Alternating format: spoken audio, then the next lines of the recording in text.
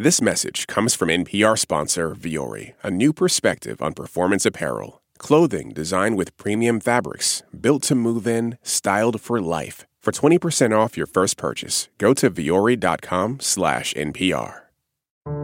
A different existential threat to Ukraine, population decline. This is the State of Ukraine from NPR News. When the war in Ukraine finally ends, the country will need a lot of money to rebuild. But they'll need something else that's in short supply: people. Even before the war, the population in Ukraine had been declining for decades. That's due to high mortality, high immigration, and one of the lowest birth rates in the world. NPR's Alyssa Nadworny reports that solving the problem of Ukraine's demographics may be an even bigger challenge than winning the war.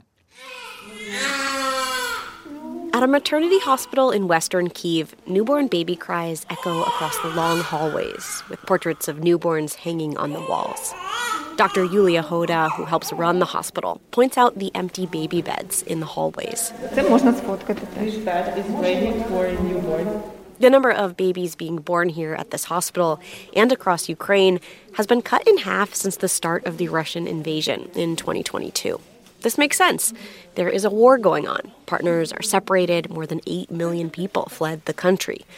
But Dr. Hoda says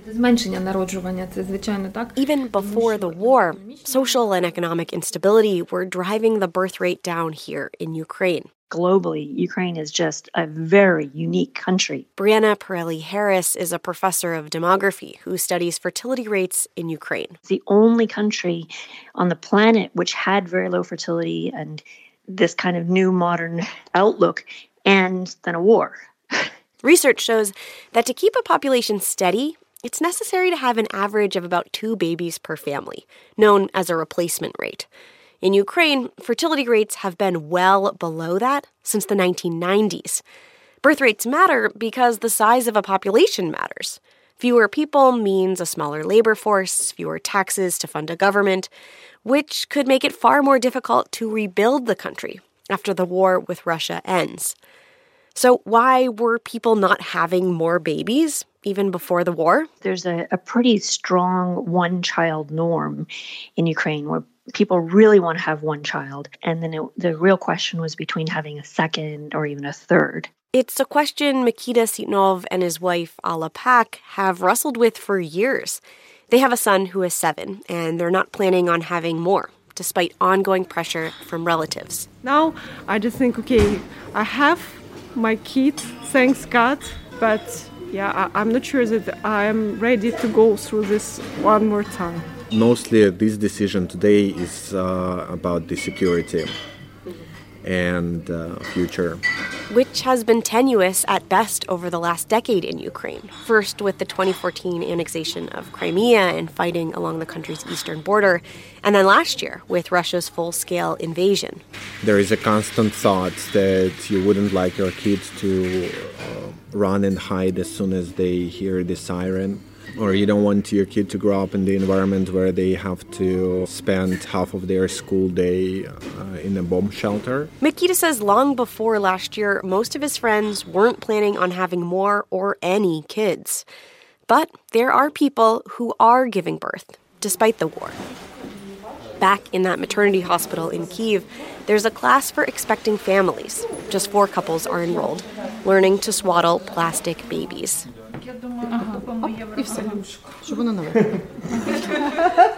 Oleksandra Bilova and her husband Andriy felt having a baby was an important act of perseverance and defiance.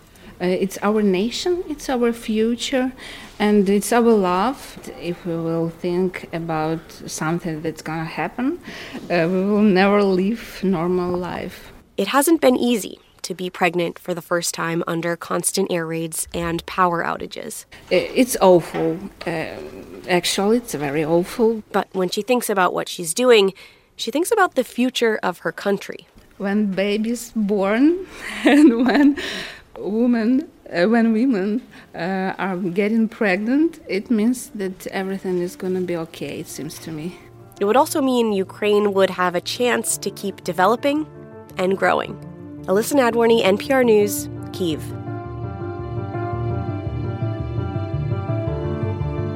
thanks for listening to the State of Ukraine from NPR News. Please come back to this feed for more on the war and its impacts around the world. This message comes from NPR sponsor Charles Schwab with its original podcast on investing. Each week, you'll get thoughtful, in-depth analysis of both the stock and the bond markets. Listen today and subscribe at schwab.com/oninvesting or wherever you get your podcasts.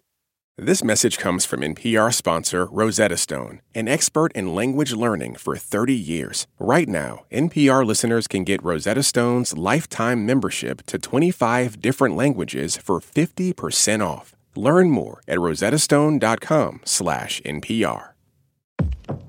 In this country, some truths aren't self-evident.